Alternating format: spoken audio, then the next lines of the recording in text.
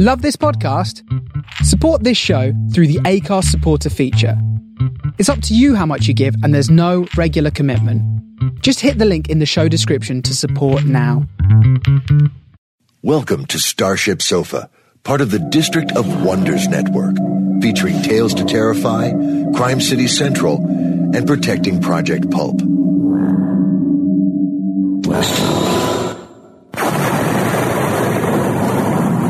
Everyone has a story in the District of Wonders.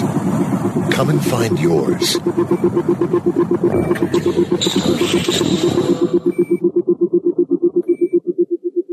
This is the Starship Sofa. Everybody, welcome, hello and welcome to show 301. Oh, I am your host, Tony C. Smith.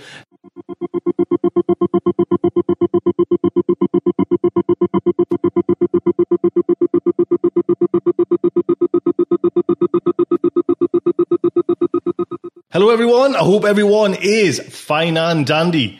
Well, show 301, past that milestone of show 300, then we've had a little break. And I've been sunning myself in Menorca and down south of England there for a few days as well. But we are back with show 301. I'll tell you what's coming in today's show. We have Cheapskates by Adam Piot. Then we have the main fiction, which is Limited Edition by UK writer Tim Maughan. Then we have Dennis Lane's Forbidden Planet talk. This was a little talk Dennis was going to do live on SofaCon, and internet connections and all technical troubles never got to that point. So Dennis kindly recorded it, and actually he gave us it just before I was going away, and things didn't mesh together, so we didn't get that kind of sorted out. So we have that as well today, so that's looking forward to that. How about that? So show 301, and like I say, we're just now, batteries recharged, been on holiday, read 2 books on holiday, which was very nice there. 2, actually they were the first 2 in the series, the sprawling series by Lois McMaster Bujold. I had Lois on SofaCon as well, and I was intrigued because I've never been, I've never dipped me toes into that kind of world, and it was lovely. And did I mention that I treated myself a new little Kindle, the new one with the kind of touch screen there. What? Even compared to the old one, which I couldn't fault the old one. Do you know what I mean? I can now, got the new one, but just lovely. Do you know what I mean? And I tell you, this is a new little routine. We had this little apartment in kind of Menorca, right? It's a little complex thing. And every morning I would wake up, crack a bloody dawn. Do you know what I mean? The bloody shift work's just printed into us, wake up, silly o'clock time.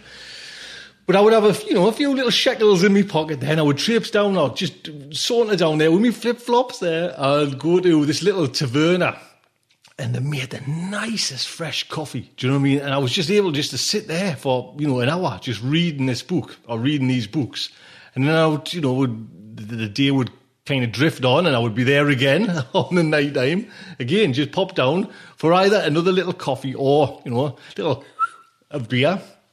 And, went through. Actually, I've still got a little bit of, I'll tell you why, because I'll get into this as well. I've still got a little bit. I've got about 15, I think, % of the last one I'm reading of Lois's. And that world is just fantastic. If you haven't been in this kind of Vaucasian world and all of Lois McMaster Bujold, please dip your toes in there, dip your diddlies in there and find out, because it's science fiction, full stop, bang, that's it. Do you know what I mean? And what an exciting world, and big hats off to Amy for kind of pointing that out to us, you know what I mean? I'm not pointing it out, just, revealing that and saying, Tony, have a look at that and, try that. Great. And I'll tell you what as well, Amy sent over the segments for the next, looking back at genre history for the next few weeks or next few months. And this is what else I've been reading as well. And this is yes, this is technology now. You can just download anything, anywhere. But sitting in that cafe, I was able to kind of, actually, I don't think I know. I think I must have gotten that after that.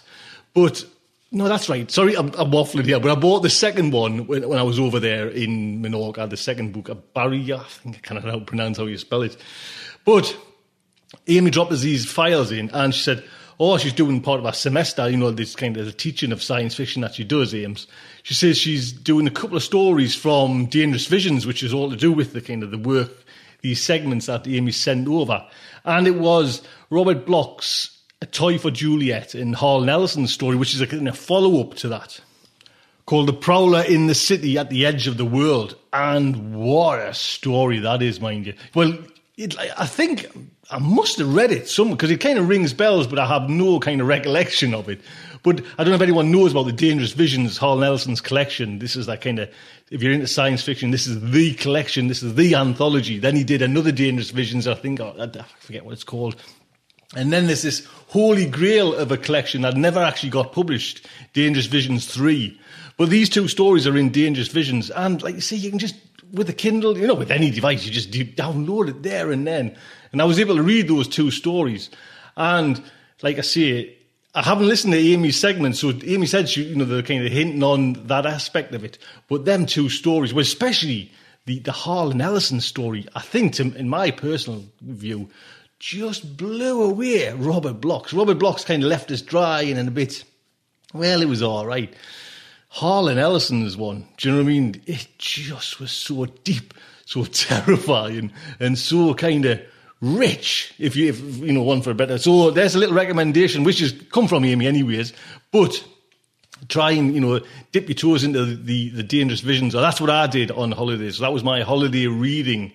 Let us know what you have been reading as well, because it's always nice, do you know what I mean, to kind of get recommendations for books and everything like that. So please, if you've had some holiday reading, nice experiences, bad experiences, let me know.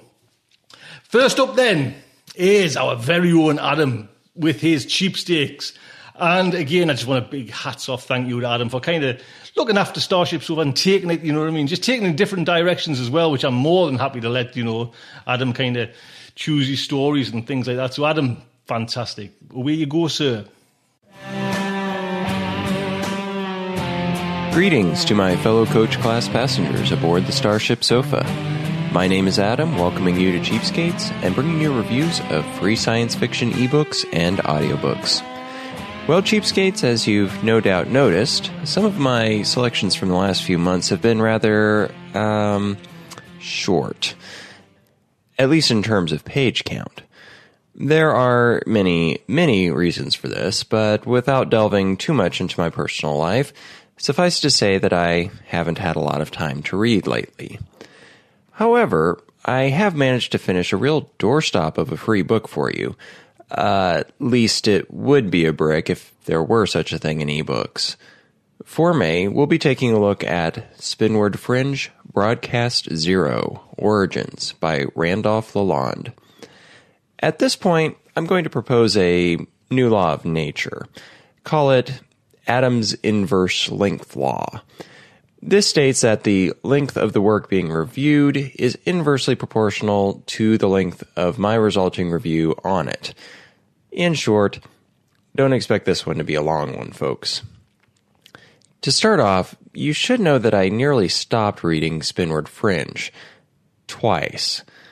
Without giving away too much, this was because after the first chapter, I discovered that the story I thought was being set up is not what was actually occurring. I set it aside for a while after that, a little miffed, but then decided to give it another chance, only to have another switcheroo pulled on me a few chapters later. I swallowed deep after that, took a deep breath, and decided to forge ahead and see it through anyway. And generally speaking, I'm glad I did. In Spinward Fringe, we follow the first-person narrative of Jonas, who lives on a massive space station called Free Ground.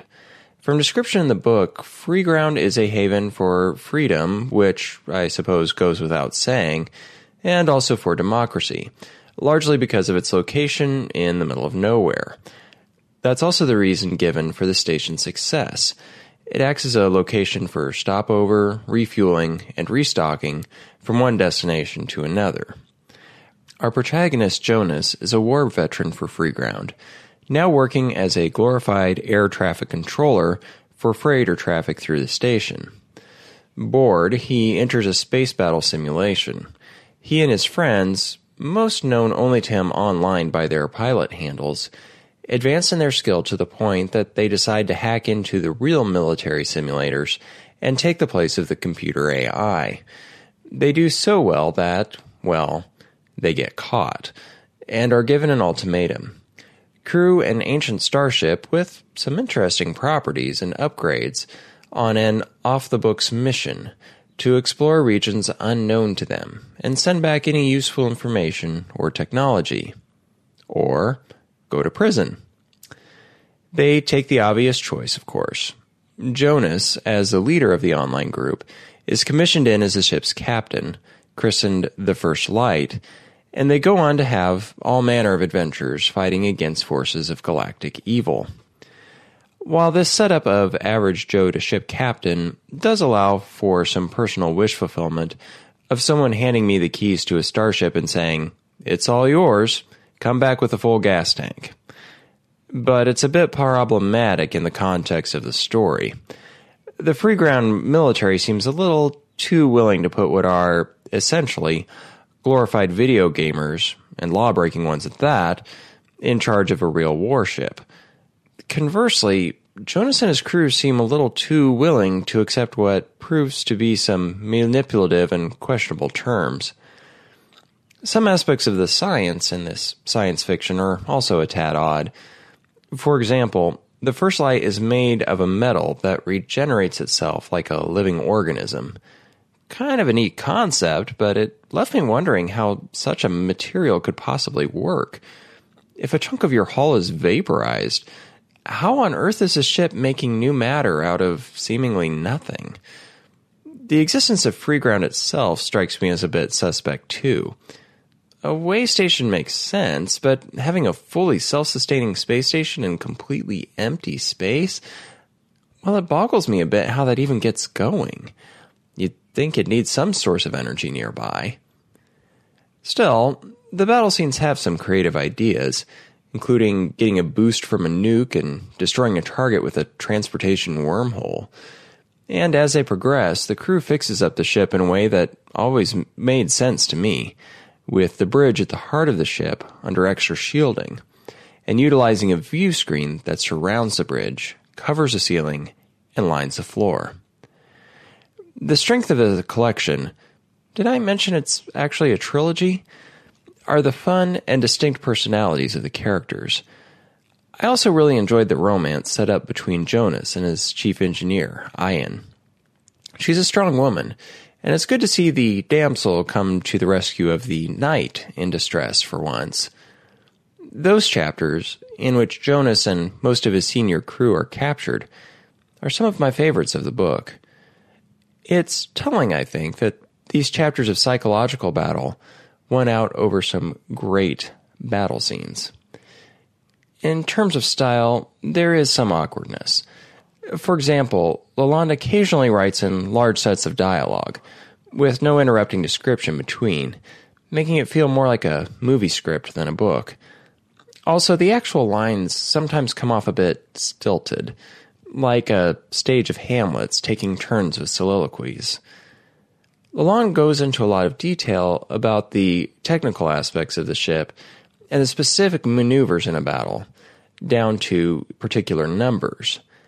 In some ways, it's a good change from the technobabble typical of science fiction, but, well, sometimes you'd like to see a little less of how the ship is going in with guns ablazing, and just let the shooting get started.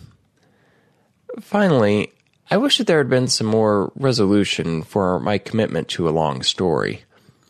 Jonas has a sophisticated AI who winds up in a interesting situation, and I would have been interested in how that ended. And the last scene itself is completely open-ended and, well, unsatisfying. I suspect that the reason is that the answers are in the 10 or so more novels in the world of Spinward Fringe. This also explains why Lalonde can put out such a hefty book for free. There's much more where this came from, and it's an effective tease. But if you don't mind being teased, and enjoy yourself some good space opera, you'll do well to give Spinward Fringe a shot. As usual, check out my website at cheapskatesreview.wordpress.com to find links to the book. Alright, that's all for today, cheapskates. Theme music is from Regarding Your Brains by the great Jonathan Colton under a Creative Commons Attribution Non-Commercial License. You can find more of his work at www.jonathancolton.com. This is Adam, reminding you that free doesn't have to mean cheap.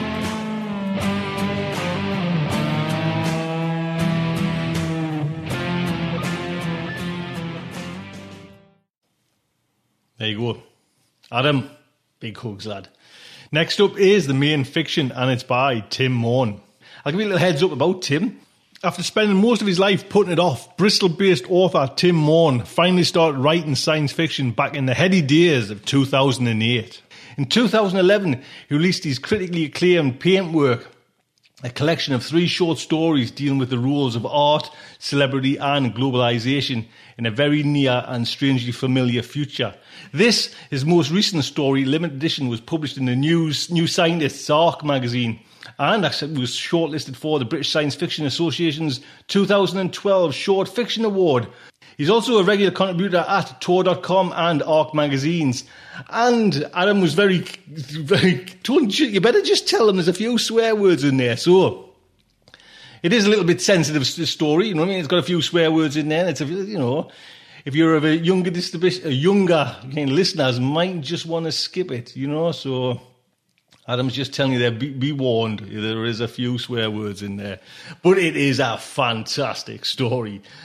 Tim, what can I say? This is just... I'll tell you why I like it at the end of it. This story is narrated by Graham Dunlop. Now, we've had a couple of narrations by Graham as well. I'll just give you another heads up by him. Graham is the software architect and aspiring voice actor living in Melbourne. You remember?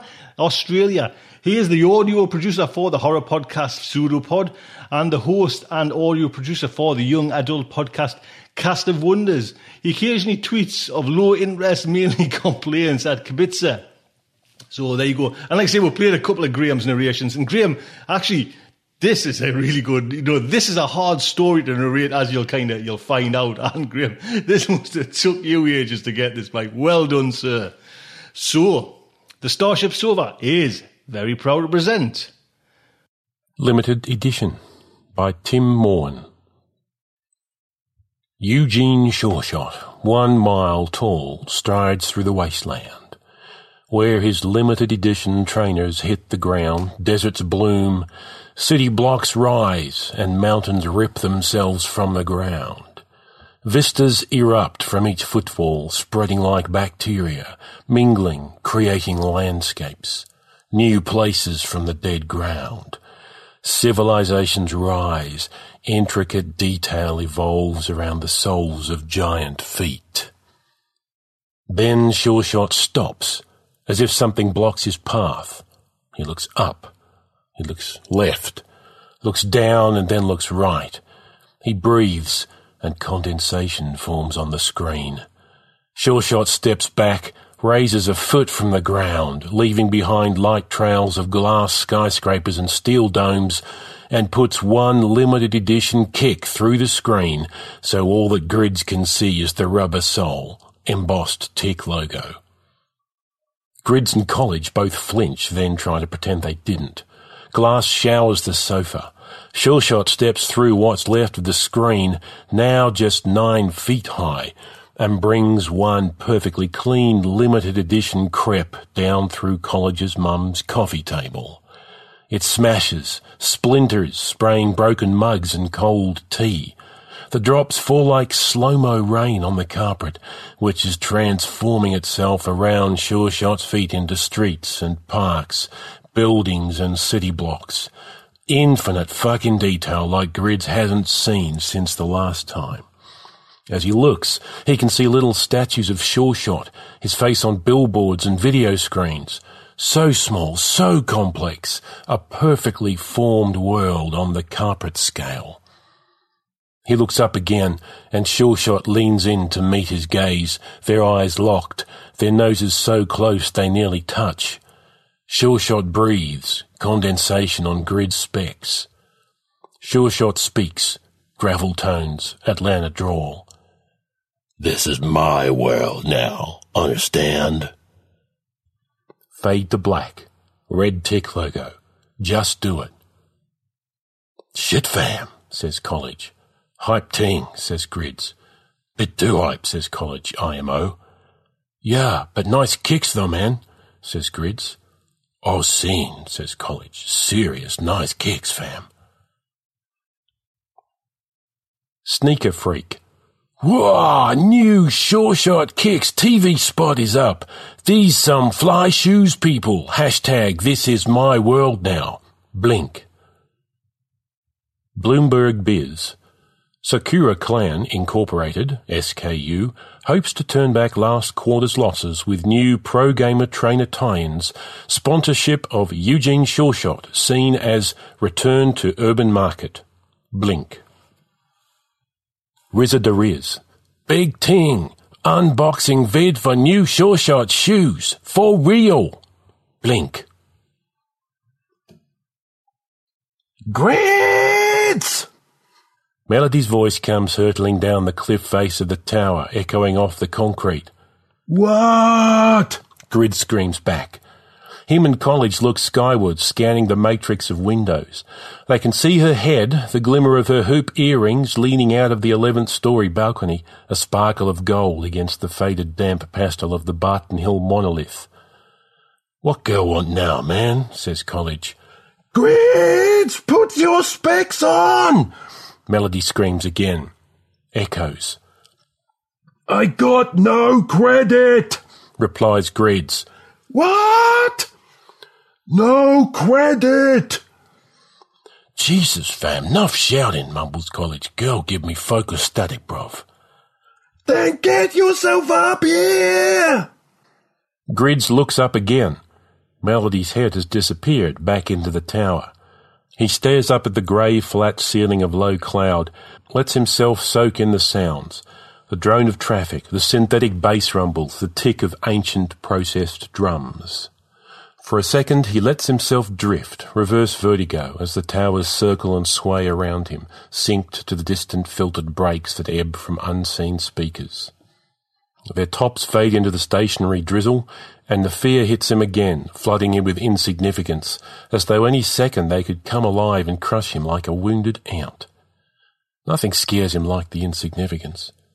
He fights the urge to run, but can't kill the need to climb, to be high, to be safe, to dominate. We should probably move, man, he says to College. She sounds pissed. College sucks his teeth. She always sounds pissed. Eugene Shoreshot Official. Hold tight. RT at Rizza da Riz. Big ting. Unboxing vid for new Shoreshot shoes. For real. Blink. Piss stink lift. Squeak of kicks on laminate. Knocks on door. The bass and snares are louder on the 11th floor. Detuned 808 hits vibrate up through Grid's shins. But it's reassuring up here. Safety at altitude. Significance. He hears chains unhook, bolts slide. Melody pulls back the orange paint chip door, looks them both up and down. About fucking time, she says. Hello, Melody, says College, his voice dripping with mock civility. It's very nice to see you. She screw faces at him, shakes her head, turns her attention to Grids. What the fuck? Been trying to inbox you. Where are your specs? Grids pats an upper arm pocket on his storm suit. Got no credit. More head shakes from Melody, followed by a sigh. Waste, man. You can use my mum's network. She give me the password, but don't be doing no sketchy shit, yeah? Oh, so we can come in then? Asks College. They follow Melody into the flat, her bunches and earrings bouncing at the sides of her head, and Grid's eyes fall onto the dark skin at the nape of her neck. He feels a twinge of affection, and embarrassed, he covers his eyes with the specs from his pocket. Melody tooths him a post-it with the passcode, a seemingly infinite string of digits and symbols. Blink, network settings, blink, connect, blink, cut, blink, paste, green tick, online. Melody's mum's flat feels safe. It's clean and warm and smells of food, enough to make Grid's stomach rumble. Not that it takes much. He's not sure when he last ate. Maybe last night. Money must be tight, thinks Grids. There's only Melody's mum and the 3 kids, but she works and holds this shit down. She doesn't like him much, or at least not Melody hanging around with him. But apart from that, she's all right. He feels pangs of jealousy in with the hunger. So what's the fiasco? Asks College. Check your timelines.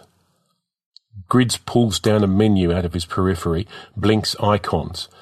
The air around him fills with windows and doorways, images and words, rumours and opinions, music and politics. Lies nestle with facts, jokes with atrocities, the exotic with the mundane. More information than the human brain was built to handle floats about him in a multicoloured, vari-textured, ever-shifting mosaic of triviality. Grids tries to stay away from the timelines. There's too much insignificance and it's contagious. Grids yawns, shakes his head. He defocuses on the swarm so it goes translucent, looks straight through it at Melody. Yeah? And? What? She screw faces and he feels embarrassed again because she looks cute when she does it. Not bimbo, high street, wannabe gamer cute, but smart, confident, and cute. He kind of likes her, but he's known her for a time, since they were little. Plus her mum would kill him. She sucks her teeth at him. Can you not see what everyone in the codes is chatting? Grid sighs.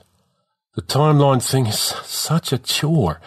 He blinks a couple of times, sets filters by popularity and neighbouring postcodes, and the swarm reassembles itself around him. A few things jump out, elbowing other tweets and posts and topics out of the way. A police beating in Lawrence Hill, a big graph bombing in Easton, some body in the canal by Feeder Road, and a skunk factory raid in Brislington. But one thing stands out, dominating his view, pushing its way to the front. A video file, bare retweets. Grids clicks it. It's a SpexCam capture, stereoscopic. Brief disorientation of being there but not. He's not in a small room, scruffy walls lit by fluorescent tube lighting. Stacks of red shoeboxes, white ticks on the side. Arms that he can't control extend in front of him, grab a box, flip off the cardboard lid. Oh, scene, says College behind him, clearly writing the same clip. Pulling aside tissue paper, dropping it to the scuffed floor. Underneath are two trainers, white leather with grey plastic details, red ticks. They're turned to face him. A signature stitched in flickering OLEDs. Eugene Shulshot. Underneath, limited edition. This is my world now. Yeah, they're nice kicks, says Grids. And what? Melody sighs. Again. Grabs him by the shoulder and drags him over to the window. South Bristol lies in front of him. Infinite fucking detail. From up here it looks like the carpet-scale world spreading out from Shawshot's kicks in that ad, but twisted and broken, weathered and greyed, stained and British. An unplanned, confused mess of roads and buildings, housing estates and railway tracks. The grey and brown occasionally broken up by defiant patches of green trees and parks. It's decentralised and pointless, never ending until it fades into the ever-present drizzle bank, and all he can see on the horizon are the flashing warning lights of the bent paperclip shapes of cranes and communication towers. He thinks again about that Shawshot ad, and how Bristol looks like someone biohacked his shoe's terraforming virus to make something poisoned and already dead. Or even that this is what was there before. This is the wasteland, waiting for Shawshot, or the next man that's big enough to wear those kicks, waiting for them to come along and make their mark. Wipe it all out, trample it down, and start over again. Stand here, Melody says impatiently, and blink the geotag, man. He blinks the slowly turning globe icon. Instantly a huge arrow appears above Bristol, spinning and bouncing, and he knows straight away where it's pointing down onto. Avonmead's retail park, sandwiched between train tracks and a muddy river, half hidden under the concrete sprawl of the traffic-filled St Philip's Causeway flyover, looks out of place amongst the grid of infrastructure and housing, like a scrap of unwanted paper, like a discarded burger wrapper that's been blown onto this huge rolled-out map, or a crumpled note pinned in place with electricity pylons and aerials. A nowhere zone studded with near-forgotten retail brands and fast-food franchises, a glorified car park that would have been abandoned to the rats and seagulls if you could download coffee, fried chicken, and cheap household goods straight off the timelines. Shit, fam, says College. It must be Foot Locker, innit? What? Says Melody. Foot Locker long gone. It's Sports World now. Not even, says Grid. Sports World shut down, fam. It's a track and hood now. What ifs, says Melody. Fact is, they've got them Eugene Shawshaw kicks right now, and they ain't even street date until next week. And the rest. They ain't meant to be out for another 10 days, says College. Damn, I want them kicks. Me too. Then let's go and get some then, says Melody. But I'm skint, says Grids. The three of them all look at each other for a second, then laugh. Seriously, Grid says, looking at Melody, you want to do this, yeah? No gaming? No shit I do. What else you going to do today? She shoots him back a cheeky grin. But if we're going to do it, we got to do it quick. That clip's been all over the timelines for like nearly a full hour, fam. Shit, yeah, we're going to move fast, like now. And we're going to need more mans, like a few. Most of BS4 is going to be thinking same, probably worth a collab. College, can you get us somewhere we can talk? Yeah, I think I know a place. I'll get it running, then I'll hustle some people in, and get the smash grab server prepped. Nice, but keep it tight, yeah? On the down low until we're actually running. Shit, I need to go get changed while you sort that. Oh, and Melody. What? Can I beg some credit? Grids holds his rumbling stomach. Has your mum got any food in? Smash Grab 87064. Daily unrest highlights. Beijing Tesco riots. Blink. Seattle coffee looting. Blink. Croydon UK Nando's fire. Blink. Shadow King. Don't forget, hashtag Throne of Shadows is free to play.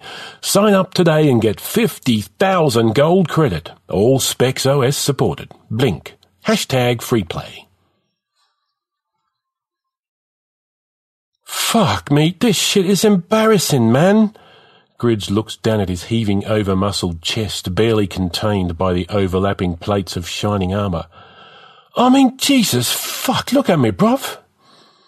Melody giggles, twirling a battle axe with blood-stained blades the size of hubcaps above her head, like it's a majorette's baton.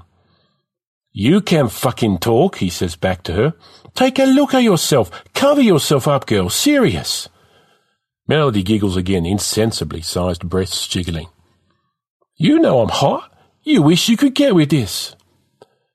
Heads up, interrupts College from under the oversized brim of a purple gold star festooned wizard's hat. Lawrence Hill crew incoming. There's a flash of light, a swirling of mystic winds and a puff of magical smoke, and suddenly there's a green-skinned ogre and a hooded ranger stood in front of them. Text floating above their heads reveals them as Flex and Brainstorm. The other three burst into fits of giggles.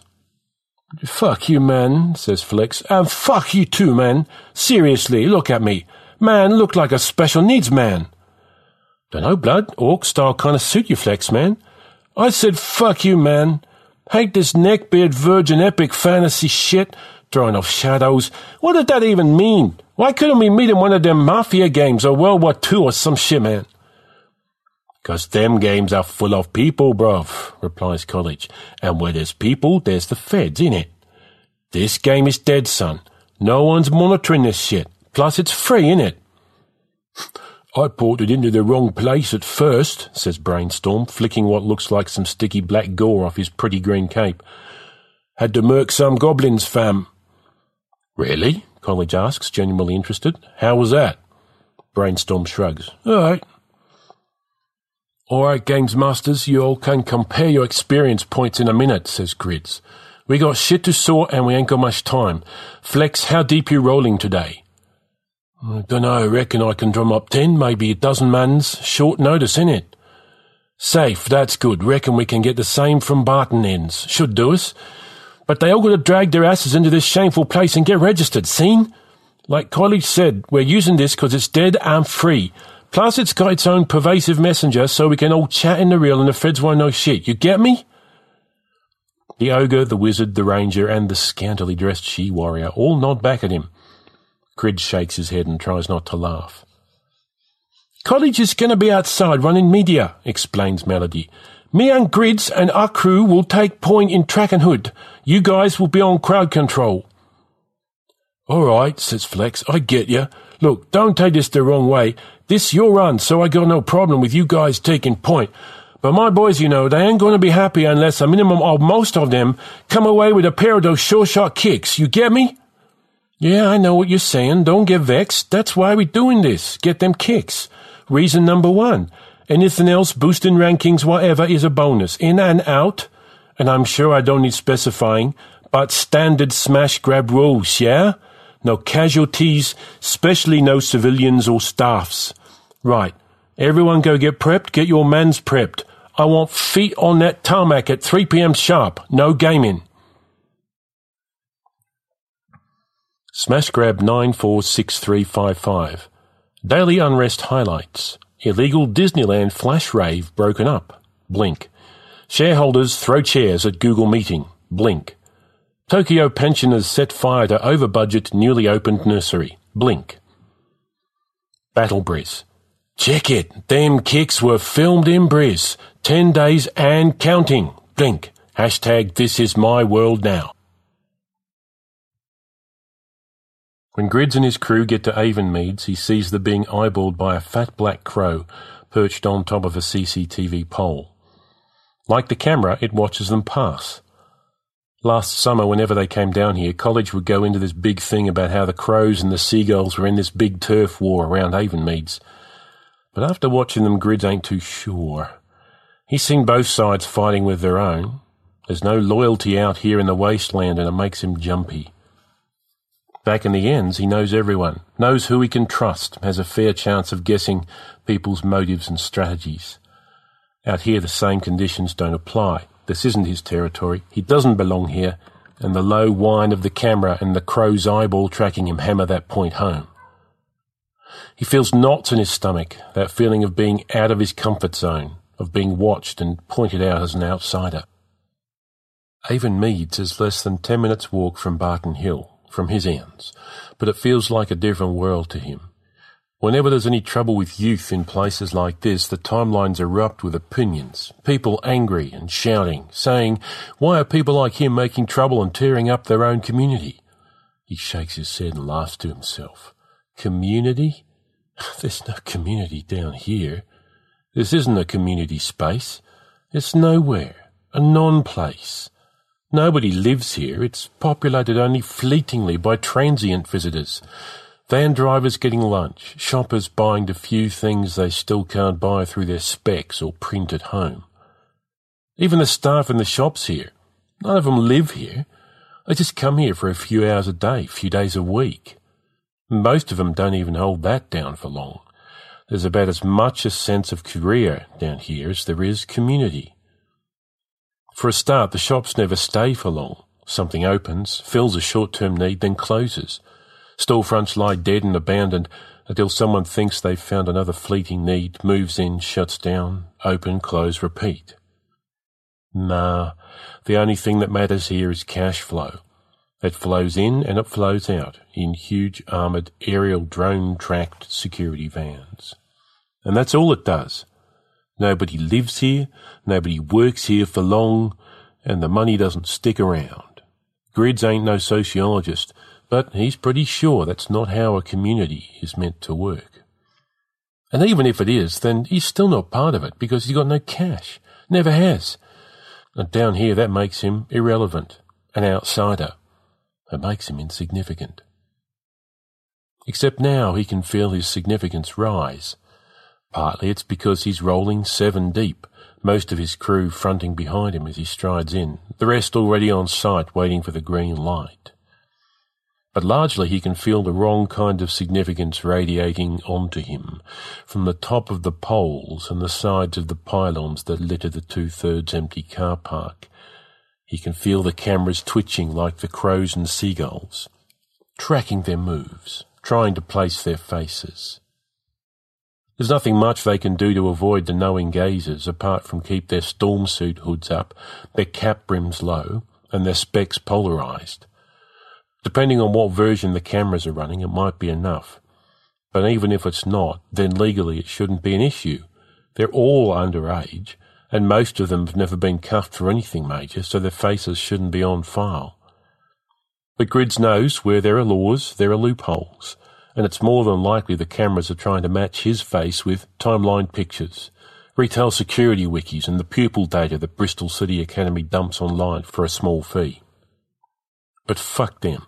Fuck the cameras and the wikis and the school that sells out its own kids. Fuck them all. They got nothing on him, fucking zero, and even if he is out here in the wasteland where he doesn't belong, he's rolling with his crew 7 deep. Shoulders back, hoods up, heads high. You don't like it? Then what, son? What? Oh shit, here we go, he hears Melody say beside him. From out of the gloom of the overpass he hears the pathetic whine of electric motors as a golf cart pulls in front of the group, blocking their path. Big fat fucker in the driving seat squints at them through crappy unbranded rent-a-fed issue specs as he sticks a McDonald's coffee in the dashboard cup holder next to a bag of Greg's sausage rolls. He's got Group 4 retail response embroidered onto the polycarbon body armour that barely fits over his beer gut, and he winces from back pain as he heaves himself out of the driver's seat. "All right then, boys," he says in a deep Bristol drawl, attempting to pull his sagging trousers up over his fat ass. "Where's you two today, then?" "What? Who are you calling boy? What, you blind?" Melody fronts him screw-facing. "All right, me babber, no need for all that, is there? Just answer my question now. Where are you going?" "Going to get a burger," College chips in. "What?" "All right. And you got money for that burger, have you? All of you? Let me see your wallets." "What?" says Grid. "Wallets? We don't carry cash, Grandad. What is this, the 1990s? "Well, let me check the credit on your specs then. And you," he points at College, "show me what's in that backpack of yours." "What? You can't check our specs or search him? You ain't real feds." "Fucking rent-a-cop shop," someone murmurs behind him. "Under Section 14, Paragraph 18 of the 2014 Anti-Terrorism Act, illegal protest, sporting events-related violence, and Retail/Enterprise Zone Security and Management Act," Grids can tell the guards reading off specs prompts now, "any privately employed retail/enterprise zone security or management employee with reason to suspect potential antisocial behavior or incitement to civil unrest can order the—" "Fuck you, man," interrupts College. "You ain't looking in my bag." Grids feels his stomach turn. College's bag is full of goodies, the sort of grey to black market goodies that could get him in a fresh pile of shit. "Come on, son, don't make this all unnecessary now." The security guard reaches out an armoured arm to grab the straps of College's backpack. College slaps his hand away. "Get your fucking hands off me, you fucking pedo!" Suddenly the whole crew is crowded around the security guard. Grids likes the feeling of strength he gets rolling with them. But right now he can feel plans and any vague sense of control he had out here slipping away. He can feel things about to kick off before they're meant to, and not how he had sketched them out. And then there's a beeping sound, a pinging from the golf cart and the guard's specs. He holds a hand up to the kids as if to signify "shut up," turns his face away and sticks a finger from his other hand in his ear. "Received, on my way." And then he's awkwardly clambering back into the tiny little Toy Town car and speeding, if it can be called that, away. "That's right, you fat pussy," shouts College after him. "Go run your way back to Crispy K for some doughnuts." "Fucking waste, man," says someone else. "Yeah, get back in your milk float, Grandad." Everyone starts laughing. "Fuck," says Grids to Melody. "Shit was close there, fam." "Did you hear the message, though?" she replies. "Something about trouble at Track and Hood." "Serious? You could hear that?" "Yeah, I swear down." They watch the stupid little vehicle and its oversized driver wobble away across the tarmac. Grid sucks his teeth, worried some other crew has beat them to it. Guess we better go scope what's happening then, innit? Child Labour Watch. Leaked footage shows appalling conditions in Vietnamese shoe factory. Blink. Hashtag This Is My World Now. Everyone in Grid's crew is pay-as-you-go, standardly, which means they can't opt out of ads, and they spend the walk over to Track and Hood swatting away floating Ronald McDonalds, grinning Colonel Sanders, and hyperactive anthropomorphic M&Ms. At one point, when some Z-list vert celeb is trying to ram a non-existent Greg's sausage roll down Grid's throat, it gets too much, and he actually takes his specs off for a bit, pulling his scarf up over his face at an attempt to substitute the disguise. But he knows it isn't really going to work, so he puts them back on, and they're all back again, up in his face, reminding him how hungry he is. Anyway, when they get there, it's clear, to his relief, that it wasn't another crew making a smash-grab raid on Track and Hood. The fat rent-a-cop and one of his buddies are dragging some guy away, kicking and screaming, although the screams are muffled by the black and white splattered gas mask he's wearing. His clothes, some knackered-looking old storm suit, is splattered with the same black and white too, and Grid's guesses it must be some kind of paint. Then he clocks something, and it all falls into place. The guy they're dragging away is stenciled a still fresh-looking 30-centimetre square QR code onto Track and Field's window. "Don't you be blinking that, man," College says to him. "Probably sketchy as fuck. Malware, believe." Grids looks at the QR code, then at the vexed guy they're dragging off, and back at the code. He blinks it. The surface of Track and Hood's window starts to shimmer and flex. A large black rectangle, something like a screen, pops away from the glass and floats in the air, video footage starting to fill it. It's rough and jerky, disorienting, and it takes a second or two for Grids to realise it's more SpexCam capture, and even more illicit this time, like it was filmed secretly by someone that really shouldn't be filming at all. Wherever they are is fairly dark, apart from these long tables that are lit from above by painful fluorescent lights. Lots of people in matching yellow hats sat in rows along the tables. Lots of people. Mainly women, it looks like, hunched over. No, not women, children. Chinese-looking or Thai or something, Grids isn't sure. Is it a school? He can't see what they're doing. The camera specs wearer's head pans around the room, which is huge. No, it's not a school. Looks like a warehouse or a factory. The wearer gets closer to one of the tables. The kids look exhausted, sad but concentrating faces. Some of the girls look tiny, like less than his brother's age. Maybe just 10 years old, if that. The wearer goes up to one who glances up and then looks away, ashamed or scared. Over her shoulder, he can finally see what she's doing, stitching with a needle. The middle of the table is a conveyor belt, along which comes objects. He can see what they are now. Shoes.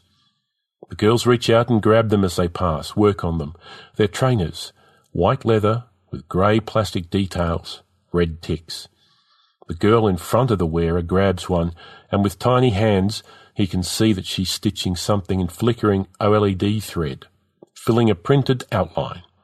A signature. Eugene Shawshot. Underneath, limited edition.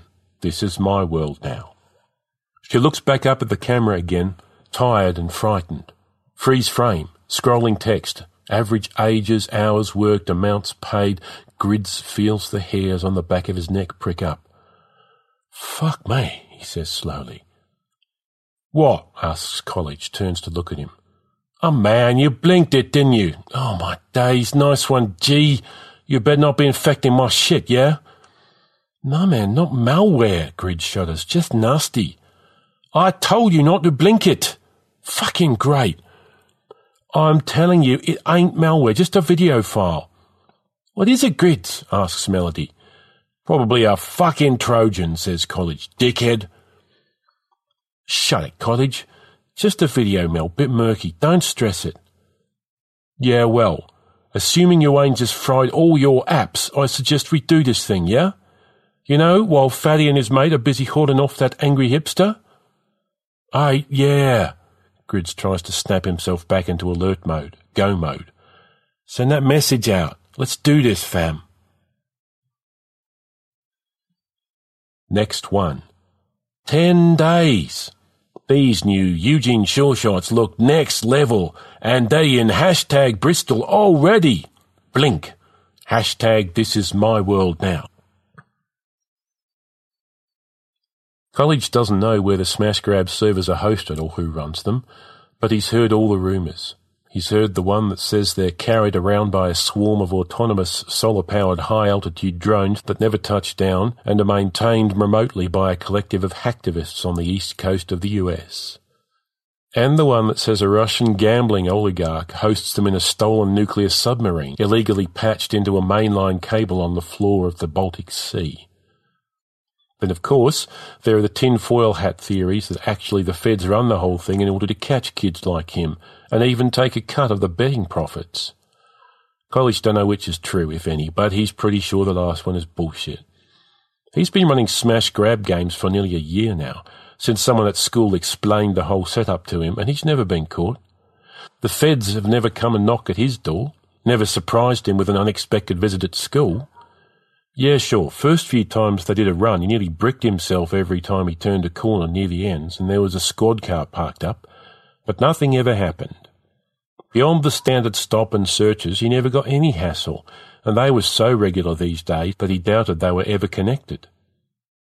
So no, he doesn't know who runs Smash Grab, and he doesn't really care as long as they keep it locked down.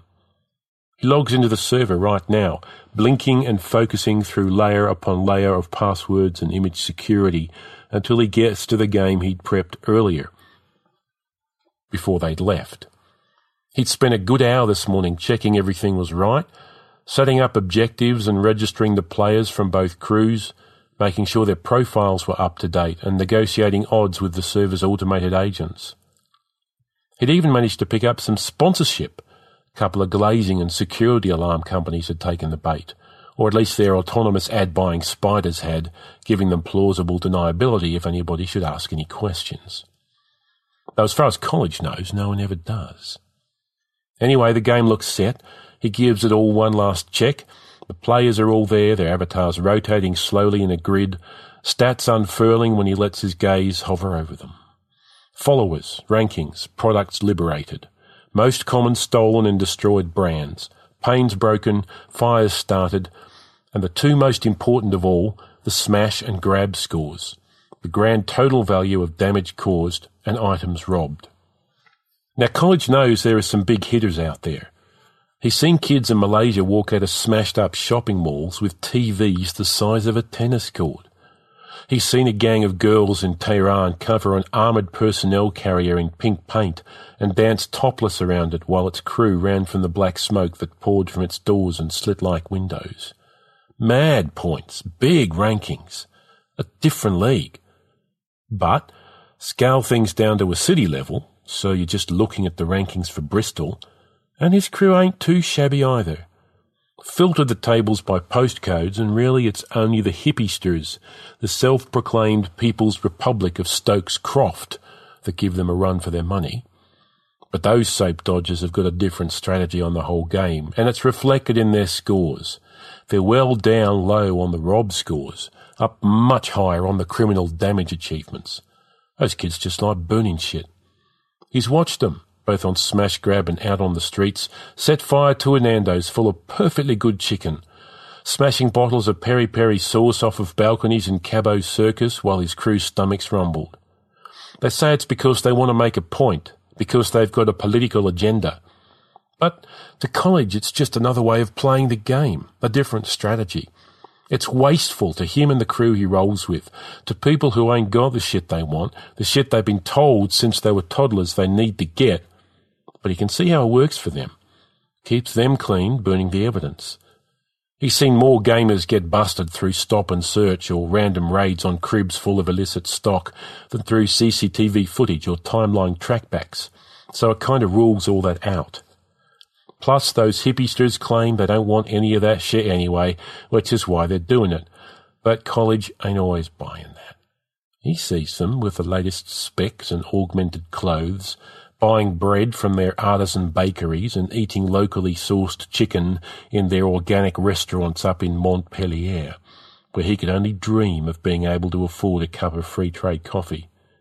Nah, he thinks, fuck their political agenda, it's just a cover. They want shit like everyone else. It's just different shit they buy with the money their parents out in the suburbs give them. But most of all, like everyone on Smash Grab, they want to be seen. They want the props.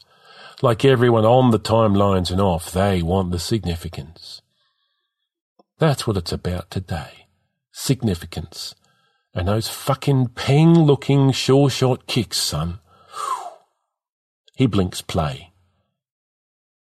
The server plays him a quick siren sample in confirmation, and unseen to him starts to stir into life. 200,000 dummy profiles start talking to a combined follow mass of over 6 million, dropping updates and spamming forums, hijacking hashtags and spawning new ones. Botnets start subtly looting resources to host anonymous video streams. Ripples expand in social space. College is out of the server for a second, blinks open the Throne of Shadows messenger client, struggling to read text in the hilariously cheesy-looking fantasy font it insists on using for everything. In between sighing at the neckbeard bullshit, he manages to shoot out a message to both crews. Go time. Smash Grab 998677. It's on! New game. Bristol UK Trainer Raid. Tune in and place your bets now. Blink. Grids gets the message, pulls his cap down tight, checks his scarf is round his face, checks his hood. The tiny smash rob window pops open in his periphery. He's already got 634 followers climbing. Who knows who they are? Board office workers, slum kids, stockbrokers, fashionistas, online griefers, lazy journalists, housewives, angry Daily Mail readers. Better give them something to watch. Go time. 782 followers. Nerves start to churn in his empty stomach. He glances across the car park and here they come, spilling out of McDonald's and Costa Coffee, the rest of the combined Lawrence Hill and Barton Hill crews, rolling nearly 30 deep, hoods up, caps low, specs and bandanas, black, white and brown skin all but disguised. Girls and boys, some young youths, some older soldiers, moving en masse towards him, on point, on cue, the nerves steady, adrenaline kicking in, significance taking over. 1,000 followers. Achievement unlocked. 10 times points multiplier. And then him and Melody are through the doors into track and hood. On point. The others cramming through behind them, and it all goes off. Most of them are just grabbing shit, throwing it to the floor, kicking over displays. Some kiddie has bust open a tube of tennis balls and is lobbing them across the store. Sounds of laughing and cheers and unadulterated joy. Playtime. Pent-up frustration and drab boredom channeled into expression and dance. Grids and Melody are more focused, though. That's why they're on point. He grabs a cricket bat, Melody finds a golf club. They laugh and whirl, raining stock from shelves with their newly found toys, for once enjoying their youth and innocence, free from judgment and control. They smile as one, the whole crew, a shared moment of ecstasy and belonging. Grids smashes glass display cabinets full of overpriced AR fitness gadgets, run trackers and pulse monitors, and coins dance in front of his face, clocking up points to a ka-ching, ka-ching, ka-ching video game soundtrack. He crushes boxes with his foot like Mario stomping mushrooms, ka-ching, ka-ching, ka-ching. 3,000 followers, achievement unlocked, 20 times points multiplier. White Van Stan. Check my stream. Little chav kids kicking off at Avonmead. Streaming live now. #riots. Blink. Outside, most of the Lawrence Hill crew is preparing for the inevitable. 4 of them hurtle around from the back of Pizza Hut, dragging and pushing a huge wheeled recycling bin, scattering civilians from their path, some of them running for the safety of their cars, but most of them just hanging back watching, recording, streaming, filling the timelines with more traffic, a mixture of outrage, bemusement, and shameful glee. College has to move quick, this he knows. He drops his backpack to the floor, unzips it, pulls out the first micro-drone, throws it into the sky. Then the next, the third, the fourth. The 4 little insect things hang above him in the air, circling each other, suspended on quad rotors, ball cameras twitching. With blinks he sends 2 through the shop's open doors and the other 2 into higher orbits, a crow's eye view. Windows fill the air around him and he's running the media, jumping between streams, not just the drones, but from grids and melody specs too. Scratch mixing into one output to the smash grab server, cutting, mixing, transforming, flipping highlights into backspun rewinds. From out of the shop a piercing alarm bell rings, a shrill, unending, skull-piercing tone designed to scare as much as alert, and he samples it with a couple of blinks, runs it through a loop chopper to make a wall of noise riff, drops one of Melody's pre-cooked beats, sprinkles it with some 808 snares and grounds it with sub-bass, punctuates it with a few hand claps and dub sirens, checks levels, adds reverb, and drops it over the output stream. Achievement unlocked. Stanley fucking Kubrick. Media control bonus, 20 times points multiplier. The recycling bin hits the curb and flips, unleashing its rolling and smashing cargo of bottles and jars in an explosion of colour and sound. College dropping a drone down to just a couple of feet above the mess, close-up art house shots for the pixel geeks and hipsters. Some of the Lawrence Hill boys have started on the windows, railing against them with their feet and bottles, trying to break the almost smash-proof glass. It's not giving in, it never does at first. Instead it turns itself into overlapping cobwebs of white, fractured patterns of infinite fucking detail. For a while, College thinks it's not going to go this time, which means missing a massive destruction points bonus, until something hurls past him, something big and stupid and oh so wonderfully funny that College laughs so much he nearly forgets to stream it. F1 fan. Feral youths need rounding up and shipping off to Falklands. Teach them some discipline. #riots. Cattykins 13. Wow, apparently these filthy little chabs in Bristol want some new trainers bad. #LOL scum. Blink. Grids pauses for a second, catches his breath, looks around and drinks it all in. Someone must have slashed open a goose-down ski jacket. Who the fuck in these codes go skiing, man? And the air is full of slow-moving feathers swirling lazily like anime cherry blossom. The alarm stubbornly persists in its efforts to make him flee, but it's all but drowned out by sounds of laughter and glee and College's overdubbed soundtrack. He watches Melody and 2 other girls gleefully take apart a display of rugby boots, their golf clubs and tennis rackets arching gracefully in the air, and realises this is the happiest he's felt for time. He knows it's fleeting, ephemeral, but nothing beats the rush of unchained freedom and significance. Then there's a crashing sound from the front of the shop and he sees most of the glass fall in. It's a shattered mess, but it's largely holding together as one piece, as something huge powers its way through, slamming into the already wrecked clothes rack. It takes him a quick second to realise it's the security guard's little electric car, and another to realise that Flex is driving it. Everyone in track and hood freezes and turns to look at him, the air full of palpable disbelief as the 15-year-old stands up on the cart's front seats, hands outstretched above his head in a gamer's victory stance. "Yes, indeed, Farmer Lamb," he bellows in an exaggerated Jamaican accent.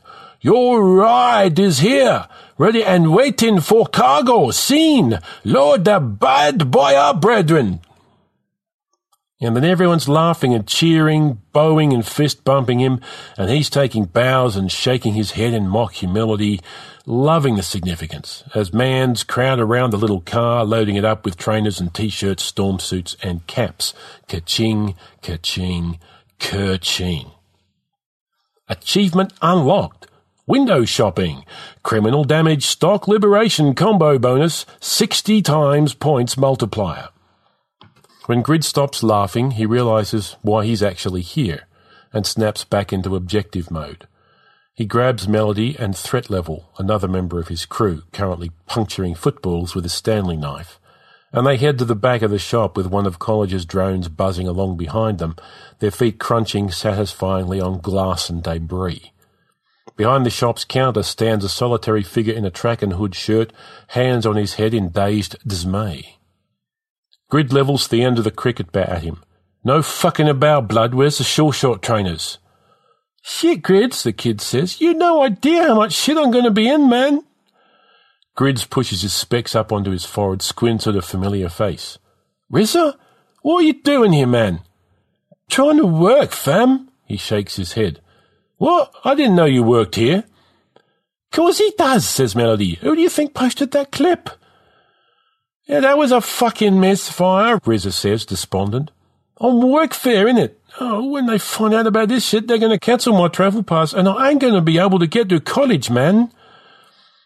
Grids feels a pang of guilt, but it's too late now. No turning back.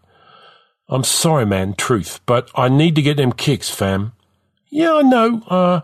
Back through there in the storeroom, innit? You the only staff here? Grids asks. Rizza nods back at him.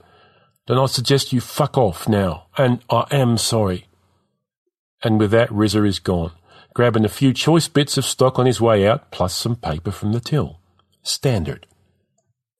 Grids follows after Melody and Threat, who's already kicked in the storeroom door. The three squeeze into the tiny dim room, and there they are. The red boxes with white ticks, stacked up all neat in the corner just like in the clip. He grabs the nearest box, rips off the lid, tissue paper falling to the floor, lets his fingers run over the leather and plastic and the stitched detailing, flashback to that dim factory, those little girls' hands, and he's pulling them out, dropping the box, kicking off his own battered kicks and slipping on the fresh crepes. His specs chime.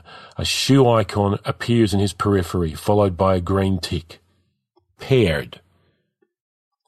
Around Grid's feet, where his limited edition shoes hit the ground, deserts bloom, city blocks rise and mountains rip themselves from the ground.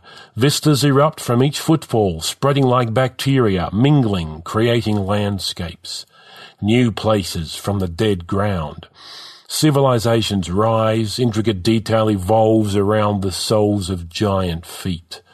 The storeroom floor is transforming itself around Grid's feet into streets and parks, buildings and city blocks. Infinite fucking detail like Grid's hasn't seen since the last time. As he looks, he can see little statues of himself, his face on billboards and video screens. So small, so complex, a perfectly formed world on the carpet scale. Achievement unlocked. Retail therapy. Stock liberation objective completed. 100 times points multiplier. Grids feels himself mouth the words, not sure if it's out loud or just to himself. This is my world now, understand? BBC Bristol. Breaking. Hooded teenagers looting sports store in Avonmeads. Watch live now. Blink. XX Kaylee XX. Disgusting. I feel sick. Someone should assassinate whoever runs Smash Grab. Real England. Let them get on with it, I say. Let them burn their own neighbourhoods to the ground. Then, when there's nothing left, maybe they'll finally go back to their own countries. Outside, the Lawrence Hill crew is holding off a bunch of flabby, riot-shielded security guards with a constant hail of bottles and jars. All apart from a couple who are playfully trying to shake out a sinister-looking police drone that's hovering over Avonmeads. It flits left and right, effortlessly dodging their missiles, but no matter, the missing bottles are downwards onto parked cars and vans. Bonus criminal damage points. Ka-ching, ka-ching, ka-ching. College is a bit more worried, though. He knows that drone means it's time to start winding things down. He checks the Cop Watch wiki, as he suspected, riot unit inbound. He fires up the Throne of Shadows client and drops everyone a 3-minute warning. Blinks into the vid feeds again. From the drone in the storeroom, he can see Grids, Threat and Melody packing the sure-shot kicks into black plastic bags they've produced from pockets on their storm suits. Nice footage. Flips to Grid's feed to get a close-up. Wait, nah, that ain't right. What's this? Some dark room, much darker than the storeroom. Long tables with kids at them in pools of overhead light. Murkiness. He opens up a VoIP channel with Grids Direct. What's up? What's up? Your shit is fucked up, that's what's up, fam. College is pissed. Why you never listen to me, man? That QR you blinked earlier was straight mail, bruv. Fucking Trojan, innit? Your stream is fucked and showing some random shit right now. Bullshit. No, it's not bullshit, man. You fucking go look and see what it's saying. Grids pauses his packing and checks his stream. The factory, the kids, little girl hands and OLED stitching. College is right, it's that clip from earlier. Trojan business, Jack in his stream. Ah, shit, not now.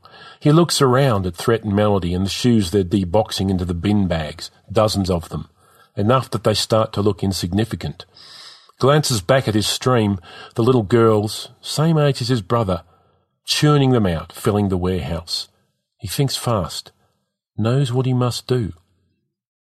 College is back on the line. I'm cutting off your stream, Grids. Nah, no, College, fam, leave it, man. Seriously, I want people to see that shit. What? Don't game. Serious, fam, leave it. Please, look, me and Mel are coming out right this second. Just leave that stream up, mix it with the main, and make sure you got a drone on me, please. You can hear College suck his teeth on the other end of the line. Pause. Okay, aight, but quick, man. Feds soon come. Threat has gone. Melody and Grids grab one of the two bags each. They exit the track and hood, which looks like a bulldozer has been through it, the carpet compacted hard with crushed plastic and glass. The rest of his crew have all fled, spurred on by College's warnings.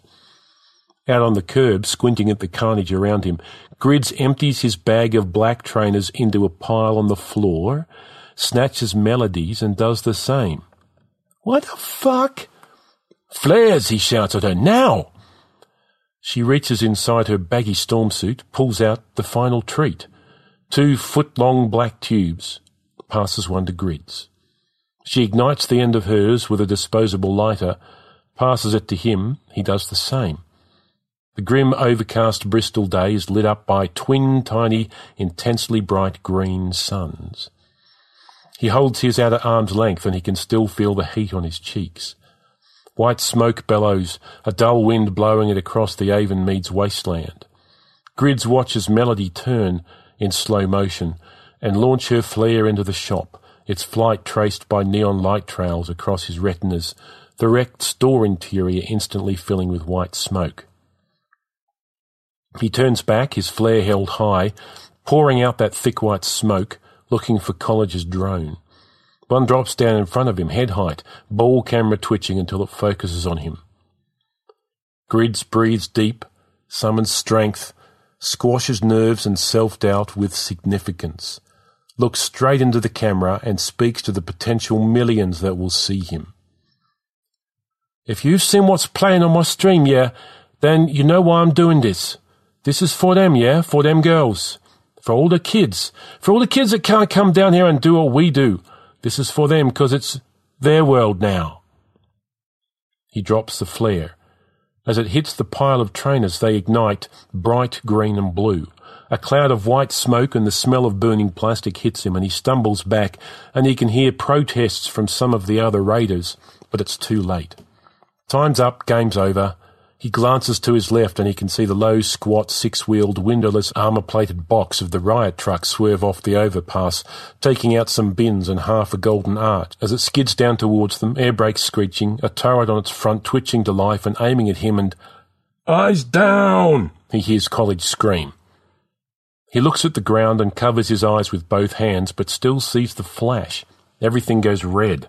Wide-beam, non-lethal anti-riot laser, standard procedure.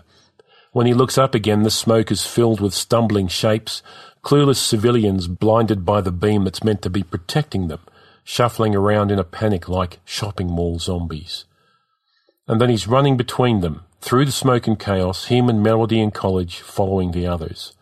Under the dark underpass and the roar of overhead cars and juggernauts, and then up over the chain-link fence and dropping down into the non-place wasteland beyond, between the infinite pylons and transmitters, the communications towers studded with dishes and aerials, and the diesel-blackened trees, following the train tracks until the towers of Barton Hill rise in front of them, welcoming them home. Smash grab 8726531. Today's rising stars: Luana G, Havana, Cuba; Grids, Bristol, UK; Suana Lee, Hanoi, Vietnam; Flexman, Bristol, UK. Blink. Eugene Shawshot official. Wow, looks like some of my people over there in the UK are hyped for my shoes. Keep calm, little homies. Hold tight. Only 10 days left. Hashtag this is my world now. Man U forever. Little feral rats should be round up and shot. And who says they're poor? How can they afford the best specs and designer clothes then? They're dressed better than me. Disgusting. Bloomberg Biz. Sakura, SKU, sees stock rise after viral campaigns and UK looting boost demand for new celebrity gamer trainer range. Blink. People's Republic Stokescroft. Salute to Grid's Barton Hill crew, true soldier showing us how it's done. Blink. Roger Helmet MP. The suggestion that this is somehow about politics or human rights is ridiculous. These are nothing more than work-shy thugs looking to make a quick buck. It is time to take this country's streets back from these scum. Dan Calistrio. Wow, watch them kiddies go. Fair play though, I hate shoe shopping too. Never got anything in my size. Someone knocks on the door and Grids comes out of his room. Checks through the spy hole who it is before opening up. He's had to keep his head down for a day or two. It's not just the feds he's worried about, but he's pissed off plenty of people in the ends with his little stunt. Melody bought it, he thinks. In fact, she even seemed a little impressed. But he could tell college was pissed despite what he said. As for the Lawrence Hill crew, well, best he keep a low profile around the codes for a while unless he wants to get jacked. It's the pizza guy at the door. He unhooks the chain, opens it up, takes the 2 big boxes and transfers him credit from his specs. It's the last of the few quid he made by trading in some of his points on the Smash Grab server. It means his ranking has taken a major kicking, but it's all good if it means he can feed everyone for a few days. Plus, there'll be more runs, more points. Standard. He carries the boxes back into the lounge, drops them down onto the threadbare carpet in front of his little brother and sister, who are busy watching Korean samurai cartoons. He smiles as they set upon them, steam bellowing from the boxes as they flip open the lids. Try and leave some for Dad, yeah? If he ever wakes up. He glances over at the sofa, shakes his head.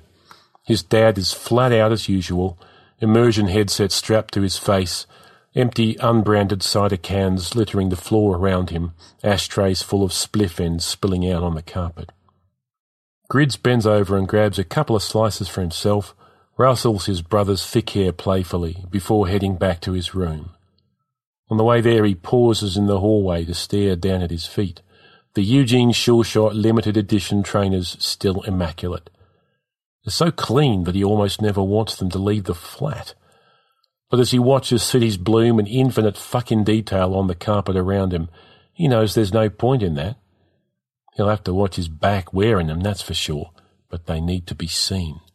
It's still a week until the street date, and these are the only pair in the ends. He made sure of that. Unparalleled significance. Until then, at least, this is his world now.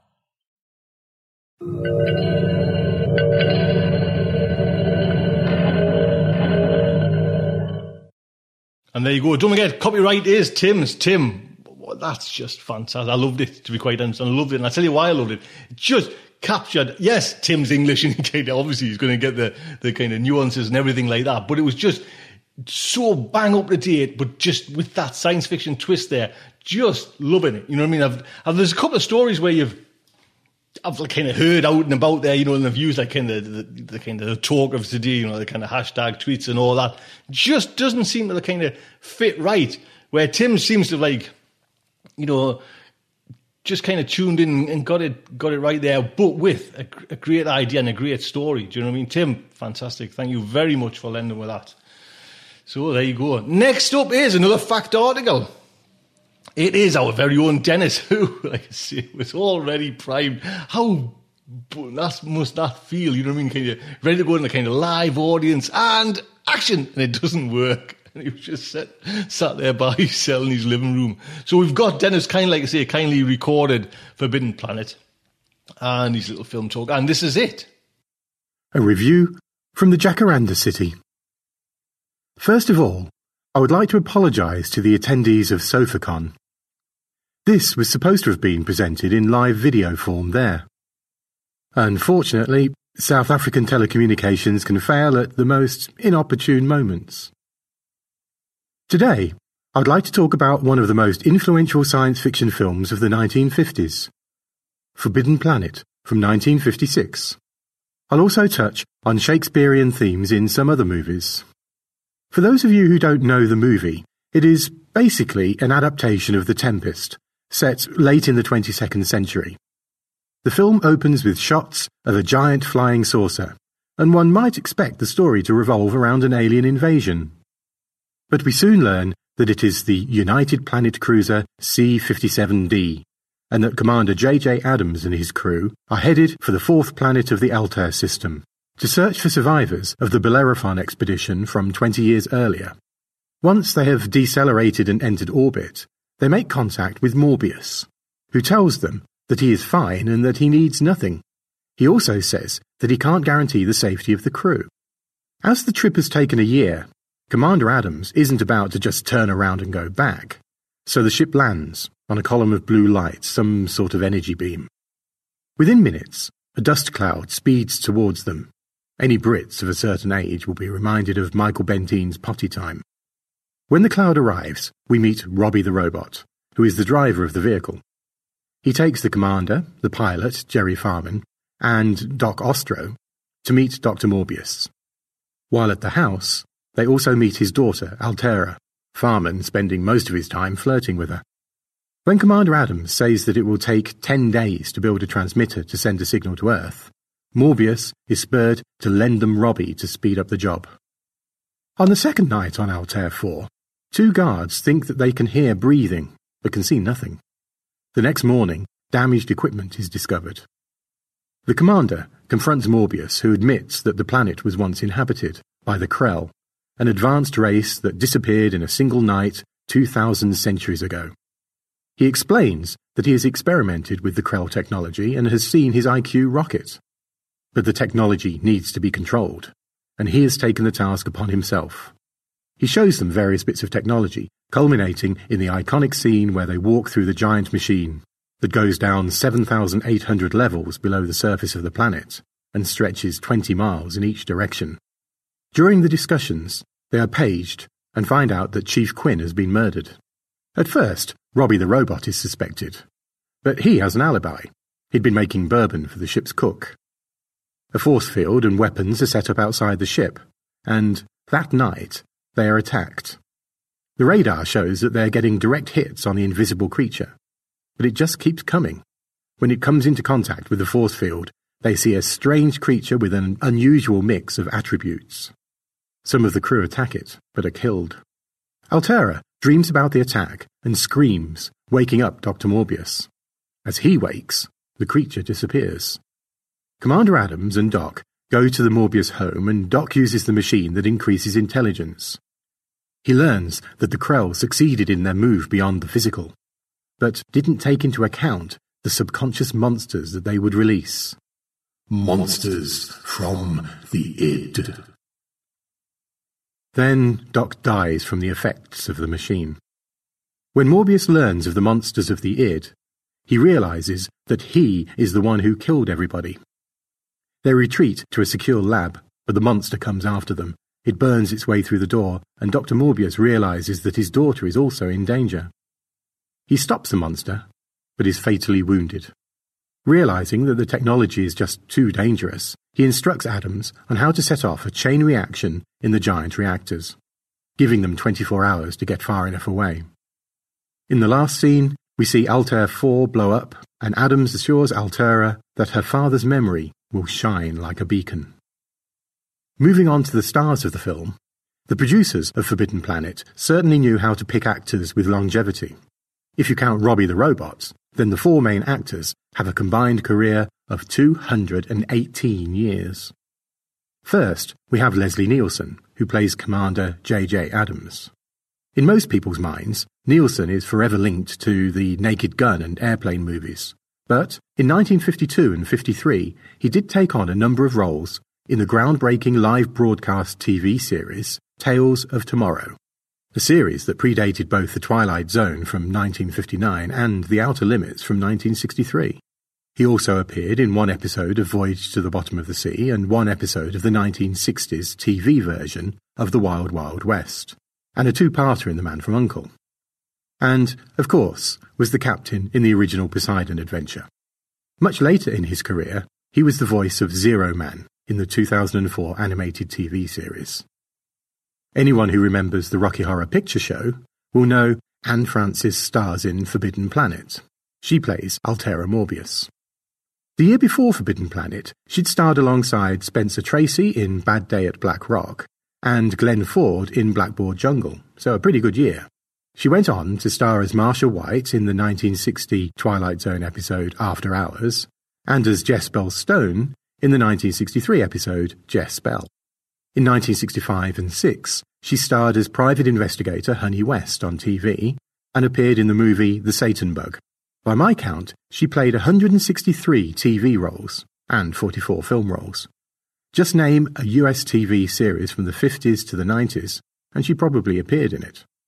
Walter Pidgeon plays Dr. Edward Morbius. Pidgeon was already 30 years into a distinguished career by the time he appeared in Forbidden Planet. Prior to this movie, he had starred as Clem Miniver in Mrs. Miniver and the Miniver Story, and as Harry Pebble in The Bad and the Beautiful. Later, he starred as Admiral Harriman Nelson in the 1961 movie of Voyage to the Bottom of the Sea. Finally, we have Robbie the Robot. The first known use of the name Robbie the Robot was for a mechanical decoy that Doc Savage used in The Fantastic Island in 1935. Then, there was the childcare robot in Asimov's short story Robbie from 1940. But they were nothing compared to this Robbie. The year after Forbidden Planet, there is the movie The Invisible Boy, where Robbie is brought back to 23rd century Earth by an evil supercomputer intent on taking over the world using a military satellite. Subsequently, Robbie has appeared in 27 different TV shows, including The Twilight Zone, The Man from U.N.C.L.E., and in Lost in Space, he appeared as two different characters in different episodes. Looking at the rest of the crew, the screenplay was by Cyril Hume, who also adapted the 1932 classic Tarzan the Ape Man, which starred Johnny Weissmuller and is, for me, the Tarzan. Hume also wrote numerous other Tarzan movies. The story idea came from Irving Bloch, a jack-of-all-trades who was a writer, producer and special effects designer and creator on numerous science fiction B-movies, and Alan Adler, who also developed the story for The Giant Behemoth.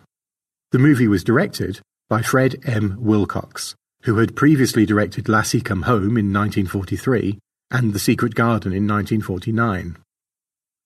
Louis Barron and Bebe Barron, who had composed Heavenly Menagerie for Magnetic Tape in 1950, composed what was the first entirely electronic score for a film.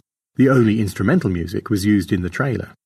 They didn't belong to the Musicians' Union, and so, to avoid potential problems, their credit was changed from electronic music to electronic tonalities. Also, because of their non-membership in the union, they weren't considered for Oscars in either the soundtrack or special effects category, which I feel were both absolutely deserved.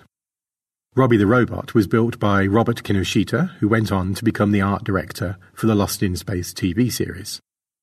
While MGM Studios once had its own full animation department, by 1956 it was pretty much defunct, so some of the critical animation effects, such as the landing beam, weapons blasts, Robbie overloading and the id monster, were created by Joshua Meador, who was on loan from Walt Disney Pictures. As I said at the beginning, this was a very influential movie. This was one of the first times that a science fiction project had received a large budget. MGM spent $1.9 million on the film. Its critical success is credited as being a major factor in making future big-budget science fiction movies possible.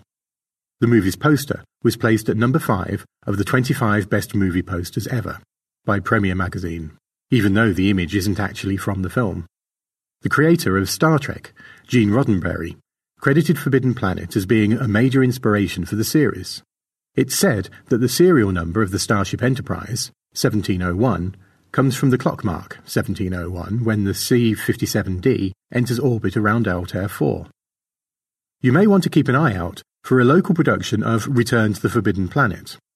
Billed as Shakespeare's long-lost rock and roll masterpiece, it was written by Bob Carlton. The story was based on The Tempest, which was the inspiration for the original film, but it also featured lines from many other Shakespeare plays. The stage show featured the cast playing the instruments and singing a range of songs from the 50s and 60s, plus, on a giant screen, a narrator. When I saw it in London in 1990, it was Sir Patrick Moore. There were two versions, as it was developed, and so the production won the Olivier Award for the Best New Musical for both 1989 and 1990.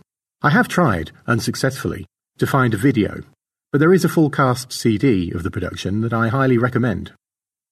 Now I'd like to point out a few of the Shakespeare-flavoured science fiction movies, or maybe science fiction-flavoured Shakespeare movies. First of all, there is Richard III from 1995. I count this as science fiction as it's an alternate history in which Ian McKellen plays Richard in a 1930s fascist England. As I was preparing for this talk, this version of Richard III brought to mind the brilliant 1983 BBC adaptation of Rex Warner's The Aerodrome, which was written in 1941.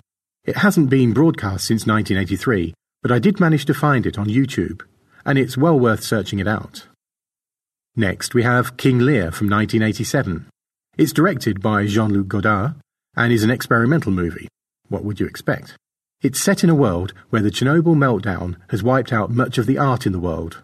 William Shakespeare Jr. V, played by Peter Sellers, travels the world in an attempt to restore his famous ancestors' lost works. Along the way, he meets a gangster, Don Liero, played by Burgess Meredith, and his lovely daughter Cordelia, Molly Ringwald. And the resulting movie is edited by Mr. Alien, played by Woody Allen. The part of the fool is taken on by the director himself, with added dreadlocks. The link to King Lear is tenuous to say the least, but for experimental film buffs, it is worth a look. I'm still trying to find a copy of Rosencrantz and Guildenstern Are Undead, from 2009, in which the director of an adaptation of Hamlet finds himself in a 2,000-year-old conspiracy that relates the Holy Grail to Shakespeare. The writer of the adaptation, the vampire Theo Horace, has a plan to lure the real Hamlet out of hiding so that he can end their centuries-long feud. Then we have Time Flies, made in 1944. This really took me back to all the old movies that BBC Two used to run on a Saturday morning. It's directed by Walter Ford, more famous for the Arthur Askey movie The Ghost Train from 1941. Time Flies stars Tommy Handley as a failed performer who uses a professor's invention to go back in time with a comedy duo. Shakespeare has writer's block, and Susie, one of the comedy duo, quotes famous lines from his plays to him, which he then writes down. This is the first instance I know of this idea, which has been used numerous times since. I recently discovered The Tragedy of Macbeth from 2012. This is a project that I think is well worth supporting, from the Robot Shakespeare Company. It's produced for those who want to get into Shakespeare but struggle with the language, or for people who just like robots. Their first production, The Tragedy of Macbeth, came out last year and uses the original text, acted by CGI robots, with everyday English subtitles, and is produced entirely on open-source software. The adaptation is available online with notes for each scene at robotshakespearecompany.com, and is also available as a DVD. Finally, you have to take a look at 1993's Last Action Hero. Not a Shakespeare movie, but there is a trailer in the film for one of Jack Slater's films, the character played by Arnold Schwarzenegger. As the voiceover states, "Something is rotten in Denmark, and Hamlet is taking out the trash." That's the end of my short talk on Forbidden Planet, and if you watch nothing else, do go and check out the Robot Shakespeare Company. Bye! There you go. What I'll do as well, Dennis sent over some slides for Forbidden Planet, which we was going to use in his talk. I'll put them up on the server as well, and you can, if you want, you can come over and download them as well. So Dennis has kindly offered them up as well. So Dennis, what can I say? And action. There you go. Well, that is today's show. I hope you've enjoyed it. I certainly have. Lovely to be back. We've been away. Batteries recharged, ready to go. And while I was over again on holiday as well, you know, a couple of donations came in. So whoever you are out there, I don't want to mention names, but a big thank you. Honestly, you're just keeping this little girl going, and that's what it's all about. Just we haven't got an end date, you know what I mean? We just kind of want to keep on going. That's the whole important thing. Until next week, just like to say, good night from me.